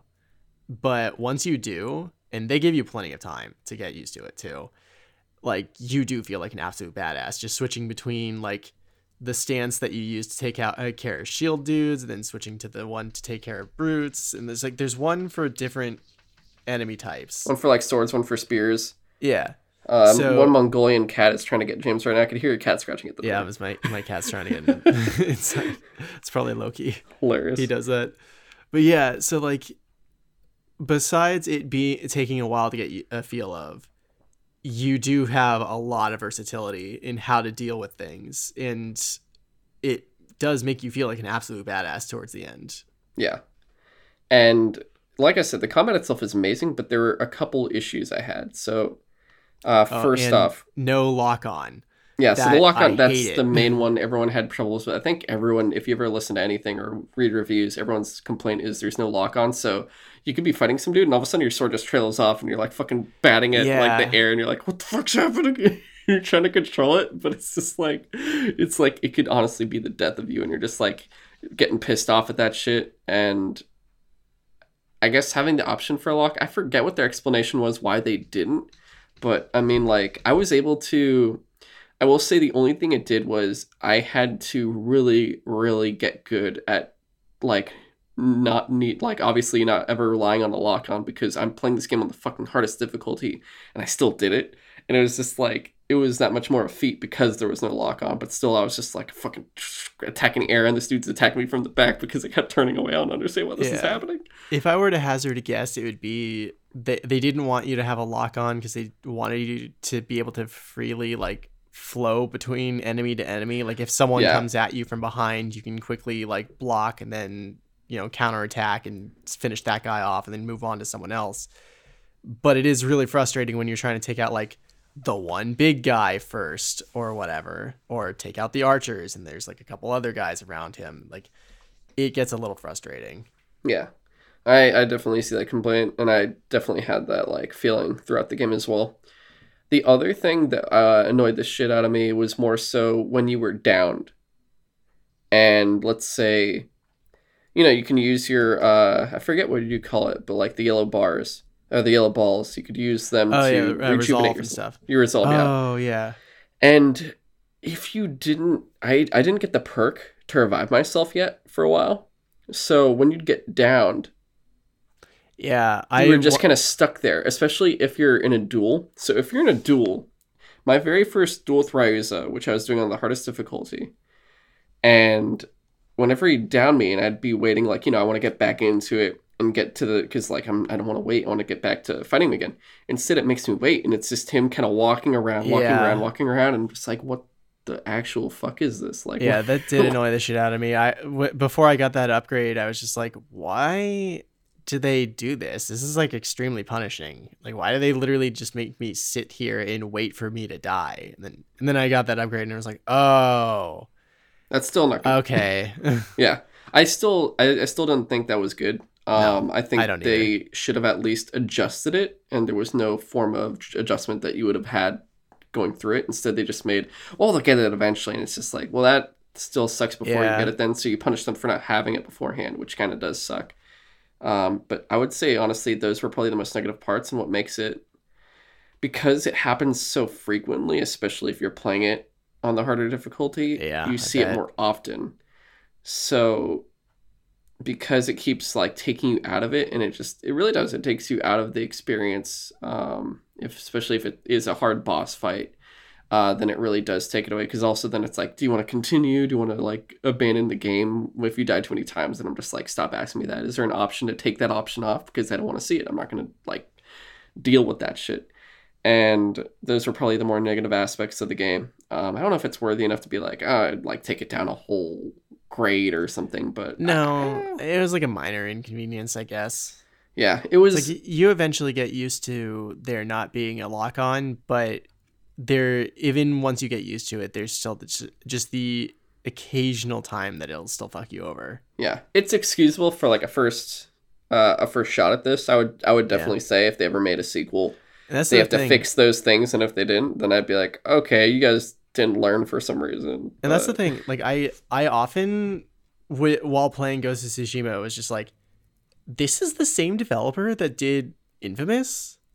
Like, not for, like, a bad reason, just because, like, they're completely different game styles. Yeah. And stories. I mean, I guess you could say, like, both are sort of, like, superhero-ish, but Jin's not really a superhero. Anyway, it's just like, Batman. I guess, yeah, you could say that. But yeah, like it is very not exactly surprising, but it's cool to see that Sucker Punch is so versatile.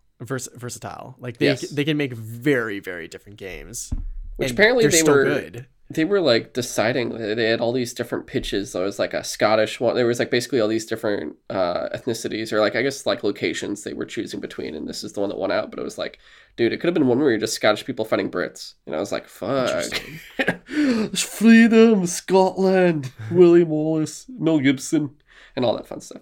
Anyway, yeah. Otherwise the combat was amazing. I love the archery. Archery was fantastic, especially because it gives you like these little lines, so you could decide depending on how far you're shooting. It was really easy to gauge how far you needed to like do. I guess adjust for arrow drop. Yeah, and dude, headshots are it's so satisfying when you kill a dude so quickly. Like it's just so good. I also like that they give you like 2 different bows. You got a long bow for sniping and a short bow for like mid-range stuff. Yeah, especially if they're running towards you and you're just like, oh god. It was that part I didn't switch between too often. I think at a certain point I was just like, well, this is how I play, and I just got used to it. I stopped switching things around, but yeah, no, it was good. I guess last thing now, James, just to talk about is, well, like I said though, solid combat. Honestly, like a few kinks here and there, but otherwise, like I loved fighting like a samurai. Oh yeah, that shit was amazing. And even like if we didn't even really touch on the stealth combat, like I love stealth games, and as it was somehow just as fun to go around sneaking around a base, assassinating every single person, as it was to just walk up to the front gate and just initiate a standoff. Yeah, like I don't like. It's crazy that this game gave me like Arkham Origin or not Arkham Origins, like the Arkham games style, like gadgets, melee combat fighting, but then also like Assassin's Creed style assassination stealth game. Like I would not imagine that you could smash those two together effectively, but they did. Yeah, they really did it. So, like, you're using everything from poison to, which could do everything from just, like, make a dude sick to make them fight each other. You have, like literally, like, flashbangs practically, like, with the bombs. I love that eventually you get a blow dart that just literally makes people die vomiting up blood, and it scares people literally away. Yeah. Like, you can get, like, half of the base that you're trying to attack to run away by just like poisoning a few people, and they're just like, oh shit, people are fucking dying for no reason. This place is cursed. Yeah. And god, it's just so good. Like all the other gadgets you get, like I said, dude, it's just straight up, it's fucking Assassin's Creed Batman. This is why this game works so well. It takes everything both of those franchises do and it puts it into one in feudal Japan, and you're just like, those crazy bastards did it. The crazy bastards actually did it. You're just like Jeff Goldblum watching a Brachiosaurus walk around, and you're just like, damn. Yeah. With that said, though, ready to talk about the last thing, James? Yeah, dude. All right. Like Legends. I did not expect. I was not expecting a multiplayer mode for Tsushima at all. I was perfectly happy with the story mode as it was. One of my few issues, well, not even an issue, was just like I thought the story was the perfect length, but after it was done, I had already done like pretty much all the story or the side missions and stuff. So I had no reason to go around still doing the combat, just like fighting random people. So I was kind of like, oh man, I wish there was a reason to go back and play more of it, just to play more of it. And they did put out New Game Plus and stuff, but I was not expecting them to do a multiplayer mode that, I'm not kidding, is basically like a mini version of Destiny. Yeah. I can't believe that they took. It's Samurai Destiny, bro. It's like they literally took 3 of my favorite games and put them together. They took Assassin's Creed, the Arkham games, and then Destiny, and put them all together. And it's all good.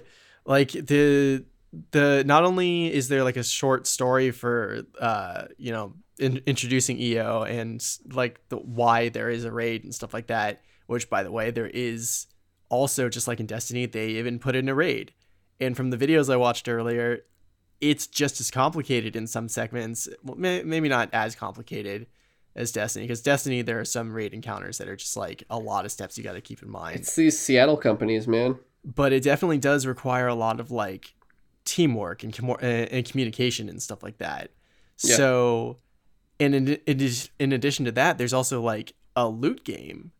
Like you get gear that has, RPG style like bonuses to melee damage or resolve gain or range damage and stuff like that. And you can really like min-max a character and like inspect someone out to be exactly what you want them to be. And I love being healers in games when it lets me be a healer, because it's just, when you have a really effective healer on your co-op team, depending on the game, you can be like unstoppable. And this game lets me do that. I can make a straight up healer Ronin, and I love it. Also, I love it because you get your 4 class. It's like, yeah, you are the Ronin, and you love being the Ronin because, yeah, you got to do all. You get the healer, and I think you get the dog too, right? You do, but you have to choose between either like a full on offensive guy where you can summon like spirit dogs to help you fight, or the healing stuff. And I just think the healing thing is much more useful. It's like almost like having either like a ranger or a cleric of sorts. Yeah. And stuff, if you like thought about it in like D&D style sense. But like you get them, and then you get your classic like assassin and samurai. So it's like more so like the Jin, like, do you want to be samurai Jin or do you want to be ghost Jin? And you'd think like probably those are most likely the 2 most popular versions. But then you also have an archer, and they're like specialized more in archery and stuff like that. Like they're more ranged, which is what I actually chose, the hunter. And of course I always choose hunters. It doesn't matter if it's Destiny or this, I'm just always a hunter. And God, it's just so good now, because I loved archery, and I figured, and it's funny too, because we took the 2 that aren't, I guess, like the more mainstream ones. Yeah. Like they're the more set off, even though I've heard from a lot of people that Ronin might be the most popular because of the healing abilities. Apparently. I've noticed a lot of Ronins. Well, I guess we didn't play too much of survival. Yeah. Earlier. I heard if you don't have one in a raid, you're fucked. I could see that. Yeah. Honestly, I don't know if we've ever run into a samurai. We might not have. Yeah, it's ironic, actually. A lot of people seem to like the assassin, because they have the ability to do like a vanish and smoke thing for the entire party, and that's like really helpful. Oh, dude, that was hella helpful when we played survival that one time. Which, yeah, I guess to say, like, there's 3 modes to Legends. You have their story mode, which is like 10 different story chapters, or 10 different story missions. Each mission has 3 chapters within it. So you have 3 areas you run through, and then you go through these cool little gates that are like hell gates or something. And then you've got your survival, which is either 15, 20, or 25 wave form. And the reason this stuff is like Destiny is because like your story mode is like a strike almost. Like story modes are like strikes.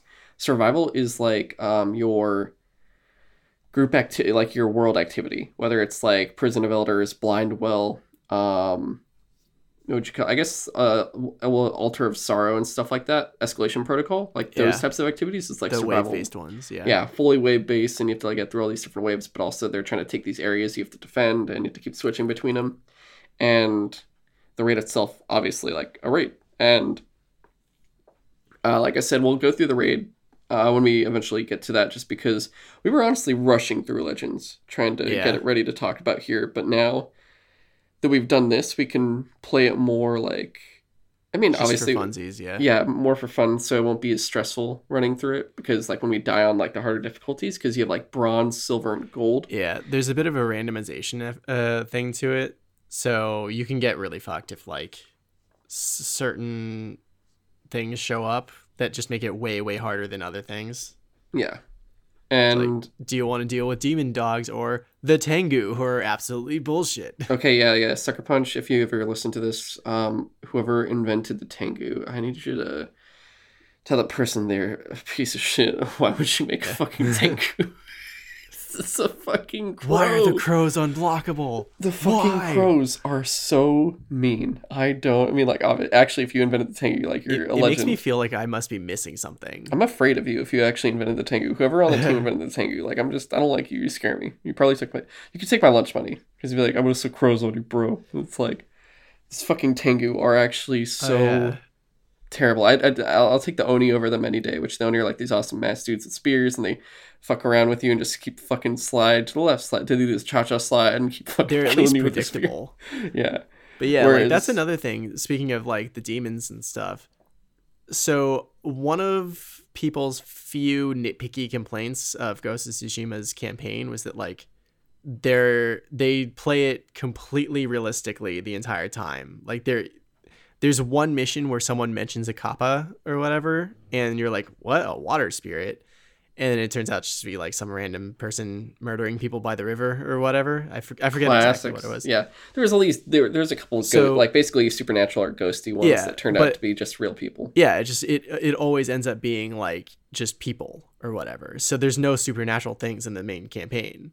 So it's like they were probably planning this the entire time. Just the amount of work that was put into Legends mode, it feels like it would be impossible for them to have put it together just post-launch.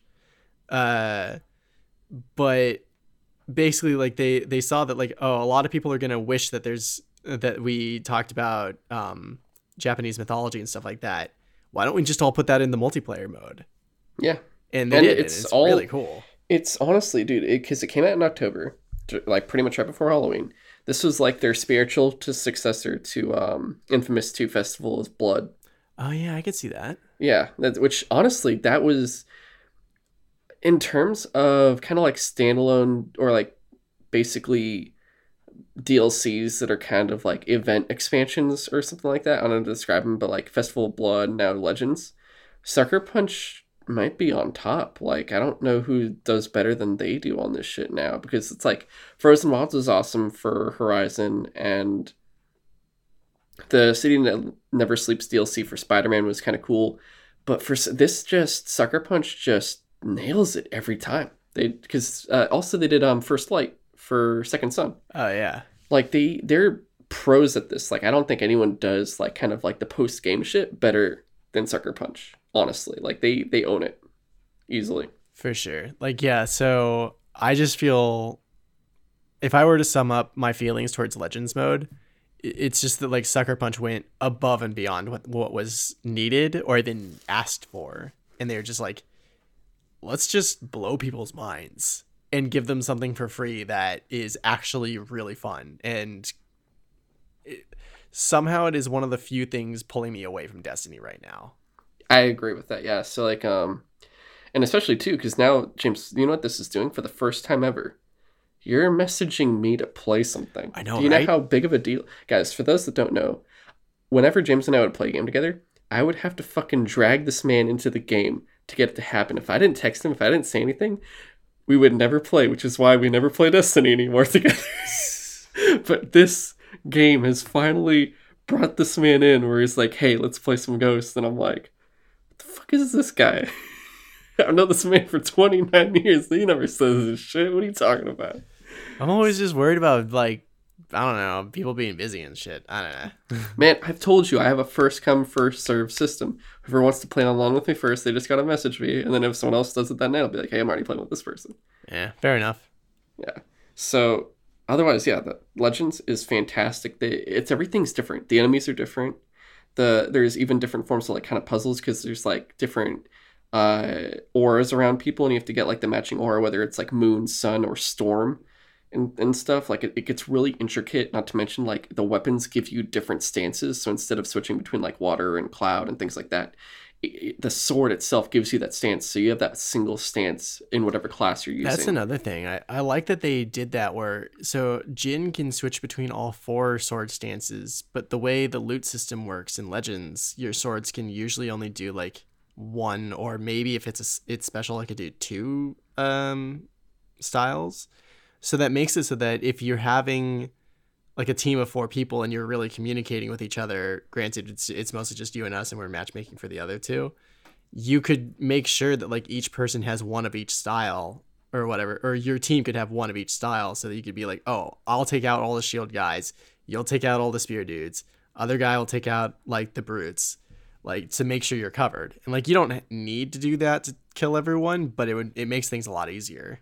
Yeah. And another cool thing about it, especially when you're playing with people, is like for story it's 2 people. So James and I, like, we play in the beginning, like we had to communicate more so, just because it'd be like, all right, hey, let's sneak up on these guys and we'll take them out 1, 2, 3 and stuff. And it felt like we were just fucking playing through Chernobyl on Call of Duty 4, being like Captain Price and, and stuff like that.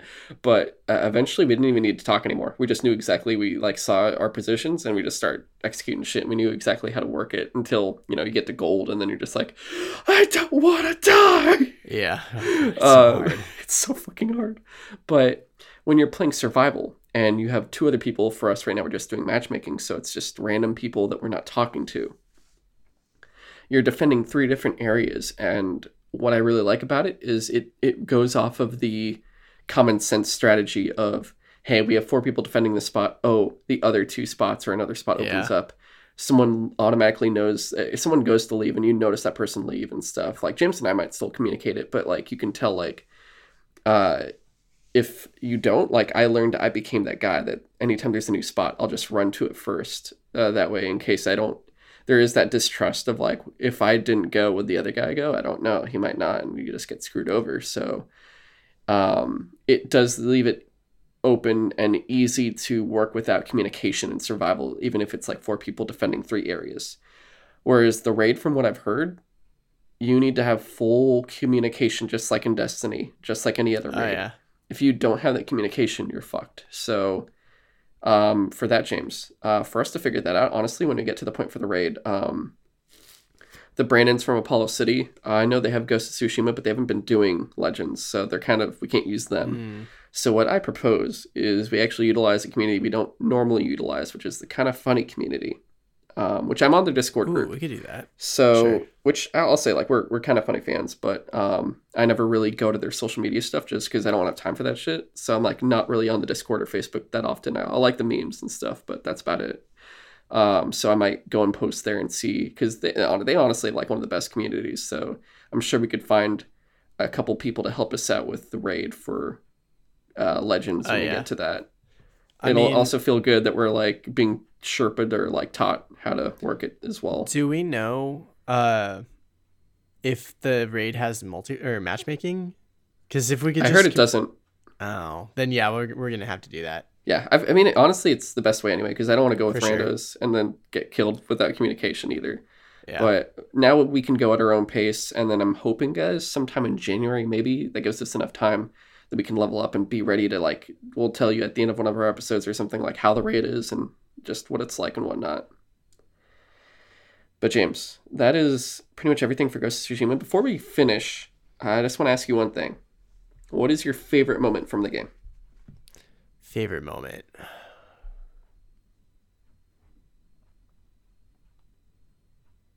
Honestly, it probably is that moment that I mentioned earlier, where you are storming whatever castle it is with Lord Chimera, and Jin is like, hey, wait here, I'll get the door open, and you like poison a bunch of people and open the door, and Lord Chimera sees these people like dying, vomiting out blood, and it's like horrifying, and he looks at his son for like his basically nephew, his nephew, and he's just like, you can't do this. This isn't the way we do things, Jin. And Jin's just like, you don't understand. The Mongols don't follow the rules. Like, he's basically screaming at his uncle, like, you weren't at the beach. You didn't see what I saw. Like, the honor means nothing to them, so they don't deserve it. So, and it's just this kind of heartbreaking scene where like his uncle is seeing Jin in like a new light for the first time, and Jin's trying to get him to understand, and it's just, you know that he's not going to get through. And they kind of like leave it at that for a bit, and later on obviously they split. But I just thought that was such a powerful scene that it really stuck with me. Yeah. For me, James, it was actually a little bit earlier, but I think we're both pretty much Act 2 guys for this. Because yours was pretty much at the end of Act 2. Like, this is after he kills Ryuza and stuff, and everything's just like, he kills literally everyone. There's no one left to kill. It's like, I did it. But for me, it was actually earlier, when he gets the loyalty of Yarikawa. That was a really good scene. The siege of Yarikawa, and the moment I loved was when he comes back from destroying the siege engines, and like I think he takes out the trebuchets or whatever they were, and when he gets back, they're breach the city and they're inside. Oh, and I love the first moment you get ghost powers.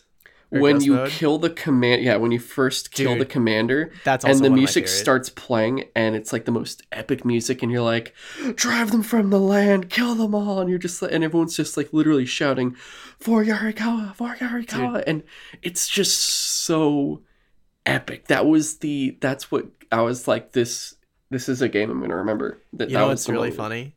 That was actually one of my few complaints with the game, was like, oh man, you're slashing people with like a katana, and like you're not really cutting off limbs. There's not much blood. It's not super realistic or whatever. And then like you get to that moment and you turn on like ghost mode or whatever for the first time, and the screen turns blood red, and every move you do on someone cuts off like a limb, or just like blood gushes everywhere. And I was just like, oh, they just were saving those moments for when you literally like decapitate people and cut hands off Is this your leader? They literally wanted to make it special. And so like the first time that you straight up cut off that dude's head, I was like, oh, holy shit. Yeah. It was so amazing. But all right. Yeah. We're 4 minutes left. I gotta finish before we get to 2 hours, so I can actually do an audio preview for this, because it only allows you to do a less than 2 hours. All right, shit, for real? So yeah, actually. So guys, that is our Ghost of Tsushima special. I hope you liked it. But this is our first of our final 5 episodes of the year. If you'd like to write into the show, though, leave us any feedback, positive or negative, you can at Sutro Sidetalk. You can also ask any questions, and we can do our best to answer them on the show if you'd like. We'd always love any questions. But of course, you can follow the show on Twitter at Sutro Sidetalk, as well as Instagram at Sutro Sidetalk. You could follow James on Twitter at InvaderJim124. You could follow me on Twitter at GoGoComzilla. And of course, we would love it if you could subscribe, follow, like, give a 5-star review, whatever it is for that platform. And of course, if you can share it, either word of mouth or social media, or if you can do it, retweet or add to your story or any of our posts on Instagram, that kind of stuff is what would really help us out. And of course, next week, we'll be doing a pretty much full news episode. We have everything from the big bombshell that WB gave with the HBO Max. We've got Game Awards, the winners of the Game Awards, and whatever's revealed there. So it's going to be a very heavy news week, because it's 2 weeks worth of news, and it'll be jam-packed. Then our third week will be our Destiny 2 Beyond Light special. So we'll actually go full in on that, and that'll be some fun stuff. Another Destiny-filled episode. The fourth week will be our final week of news, so that'll be another 2 weeks worth. But, at the end of the December, there's not much news at all, which is why we'll probably do that. And then the final episode of the year will be our Mandalorian Season 2 special, because that should be right after the last episode airs for the season, and we will be able to just go all in on that. So that'll be fun. So we got some fun stuff planned for finishing off 2020 with a bang. With that said, though, I hope everyone has a great week. We'll catch you later. Thanks for listening.